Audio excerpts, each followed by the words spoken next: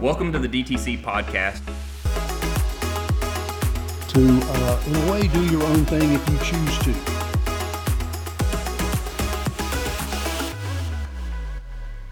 Welcome to the DTC podcast. I'm Daniel Finley. This is Dr. Tom Brown. Today we're going to talk about why mechanical engineers should get a professional engineering license. Well, hello, Daniel. How you doing today? Good to see you. Great. Good to see you as well.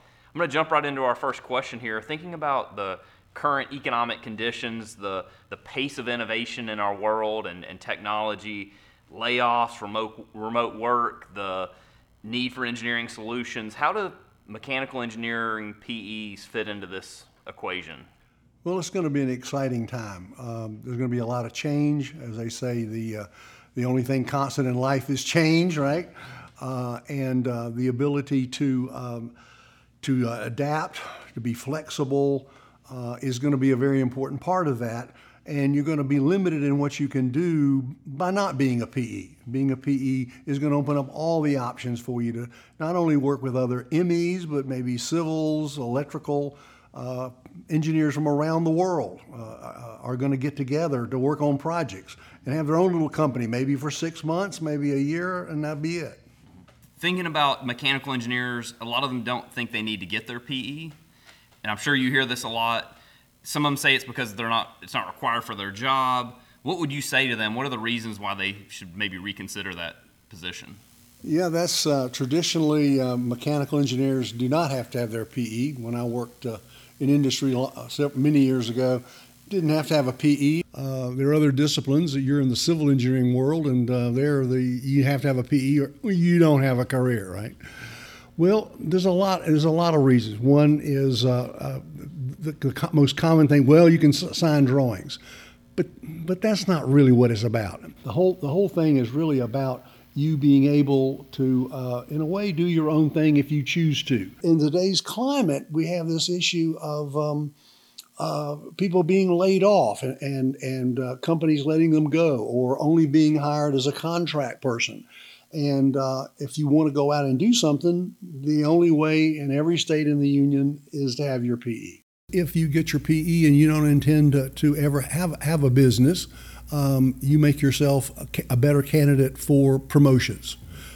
Certainly people with masters have an advantage. I know with my masters, when I went into work, I got jobs and whatever that someone without it might not have.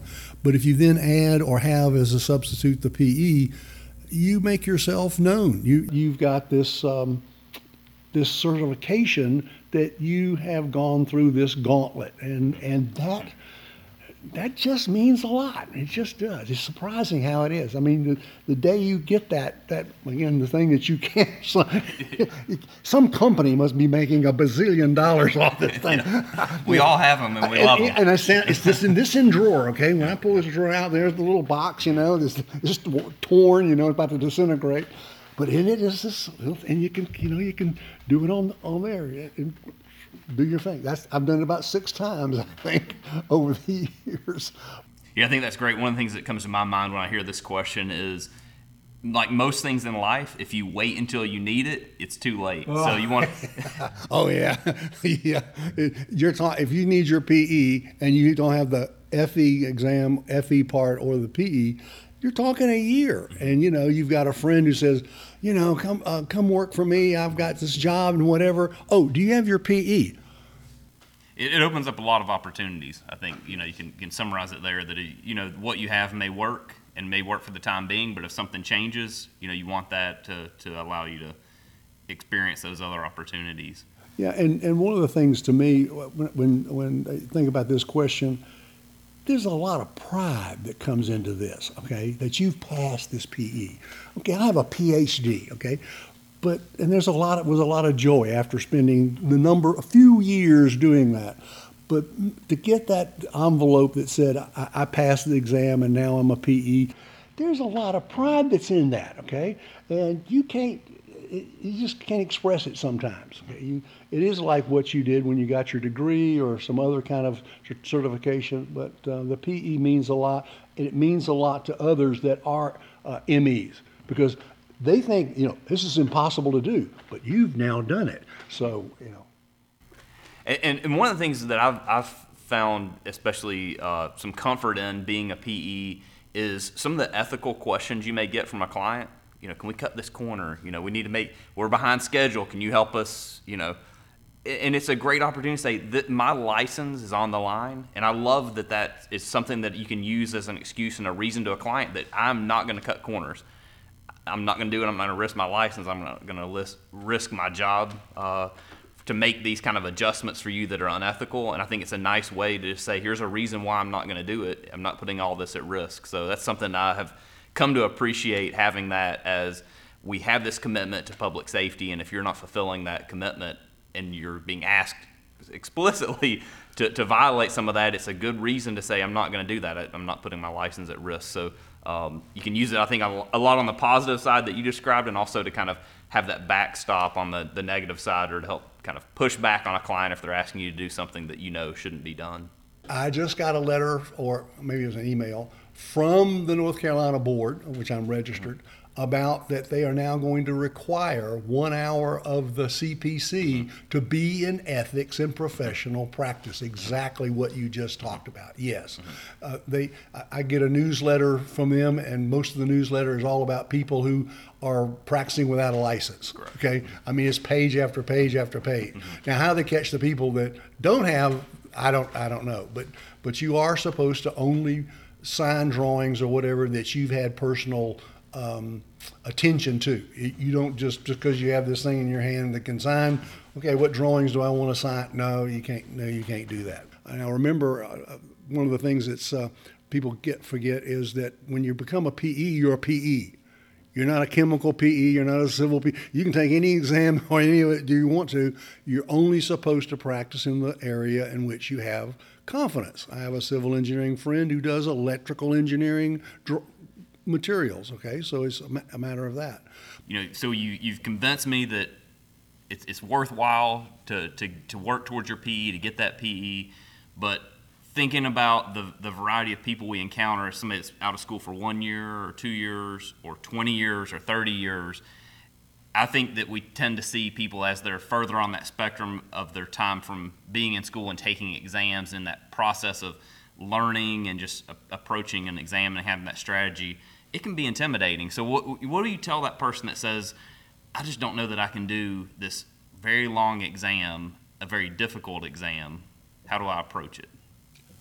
We get a lot of people in that. It's not just people with 1 and 2. We get a lot with 10, 15, 20. I think we had somebody the other day, it seemed like they'd retired, but they wanted to get their PE and commit to that. And yes, that we're saying, God, I've been away from this a long time. I don't know that I even had thermo. If I have thermo, I can't even spell it, kind of a thing. Just understand. But we can help you. I mean, we have probably our average age probably is in the 10 to 15 year out of school range as our typical participant.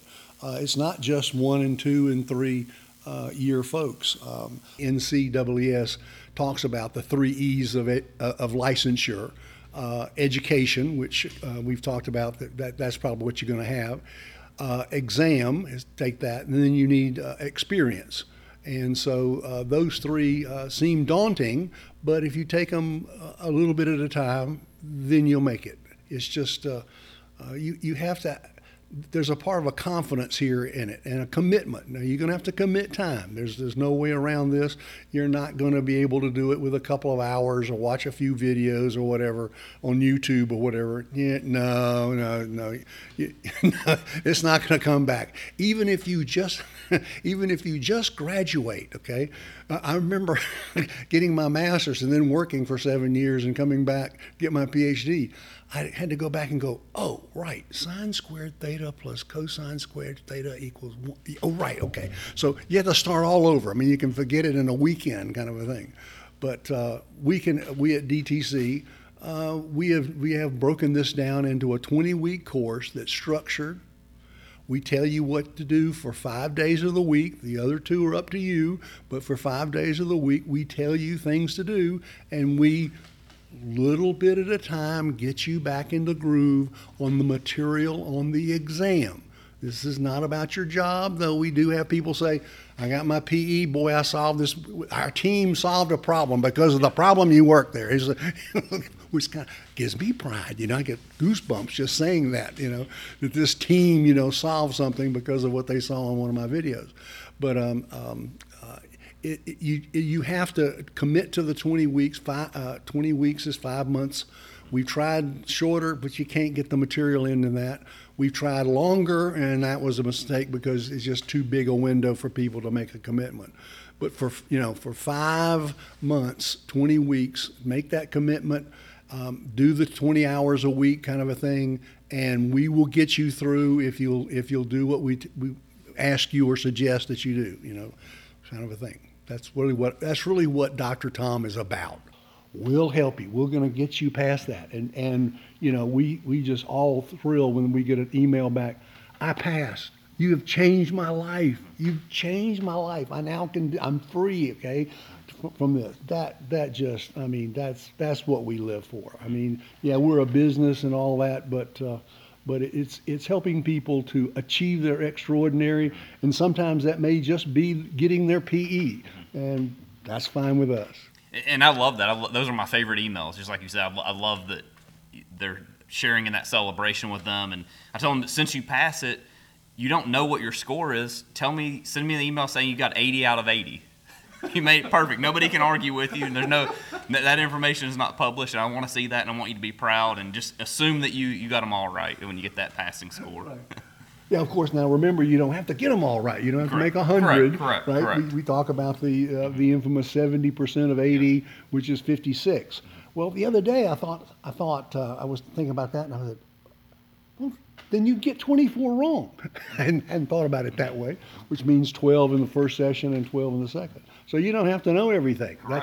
You can walk away from some. Okay, that's one of the things we'll talk about in another session here about the strategy. But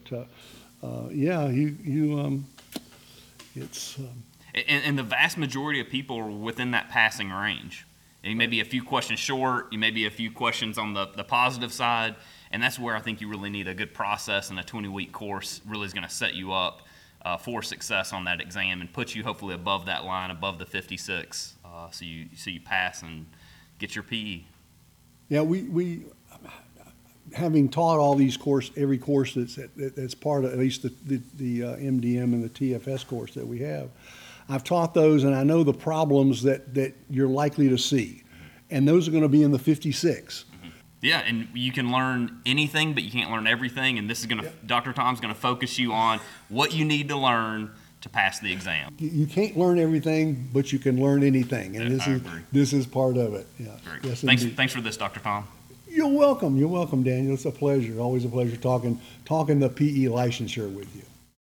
Dr. Tom's Classroom, your best chance to pass the PE.